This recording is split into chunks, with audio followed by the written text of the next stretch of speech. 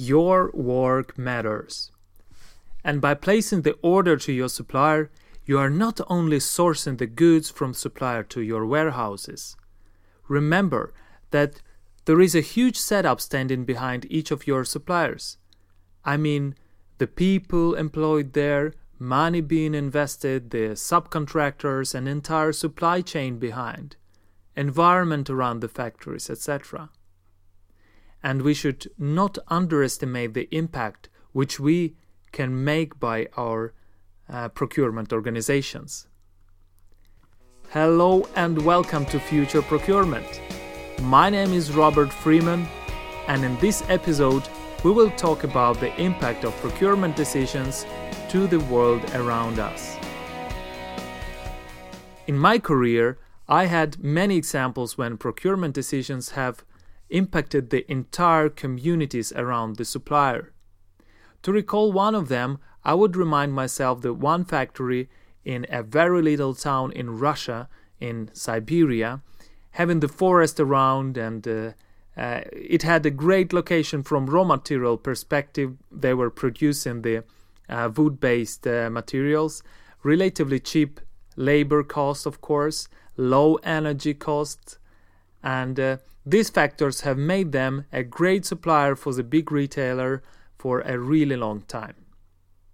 The turnover of this factory was constantly growing since early 90s, and the number of employees was constantly growing as well. As of 2010, every 6th person in that town was working at that factory, which means that almost every family in the town was dependent on the factory's success.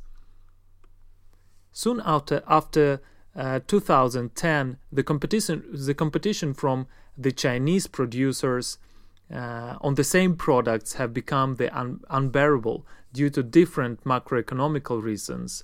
The biggest impact that time was by exchange rate from China. And this Russian factory was faced a big volume decrease, actually first time in last 20 years more or less. And due to this volume drop, supplier needed to release a lot of workers. One full shift was dismissed more or less, hundreds of people.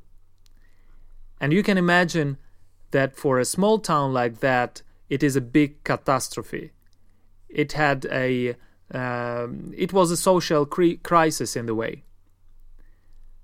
The factory had paid quite big compensations to the workers who are leaving, but still it was the atmosphere of really bad atmosphere in the town. Of course, before shrinking the operations at that supplier, procurement organization and the management of the factory knew the scale of the problems and all the social responsibility about such decisions. And meanwhile, they were looking really open-minded out of the box to find the other ranges, the other products where supplier could be globally competitive, and thinking how they can really utilize their strengths in the best way. And after not too long time, they came up with some extra product ranges which will allow to get the people back to work. But also they have planned a lot of the cost-cutting activities in order to come back to the competitive prices and decent profit to develop the factory.